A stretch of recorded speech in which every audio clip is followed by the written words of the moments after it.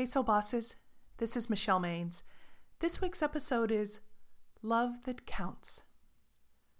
I can't believe it's only February. I feel like I haven't had a moment's rest since the holidays. Does that sound like you? Worn out, tense, exhausted.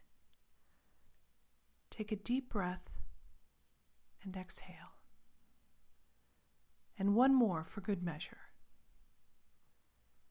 Do you feel better already? Good. My friend really captured our collective mood in just a few sentences. Everyone gets stressed, but it's staying in those feelings that keeps us stuck. Whatever we're bothered by becomes the boss of us, and we shut down. And you can't have meaningful connections when you're shut down. The two ideas are mutually exclusive. We'll focus on ways to manage this tension in the February series, The Relaxed Heart.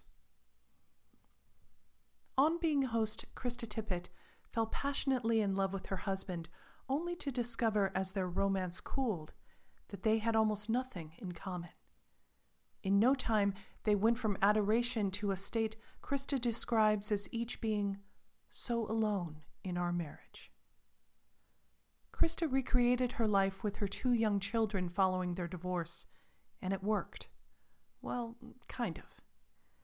She found a different place to live, expanded her circle of friends, but not a new romantic partner. Love was missing. Or so she thought.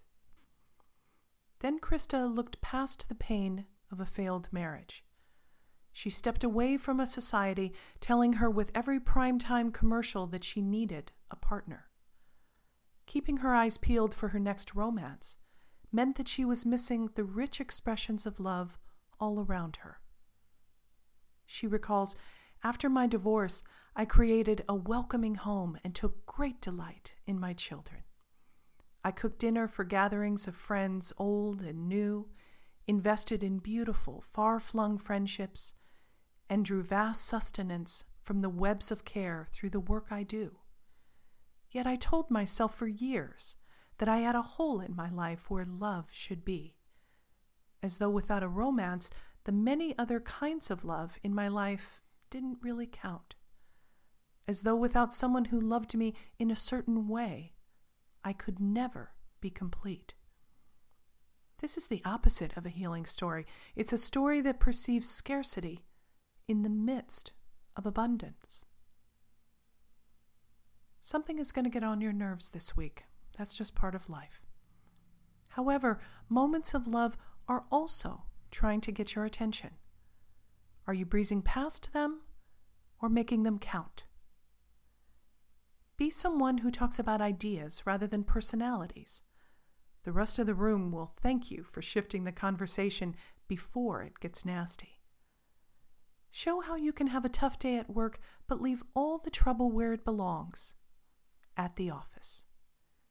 Why waste time replaying that hard meeting over and over in your mind? Once you're home, be present with your family and your pets who desperately crave your attention. And give yourself some love the next time you pay bills. You may feel a little blue as your bank balance shrinks, but being responsible with money is an accomplishment.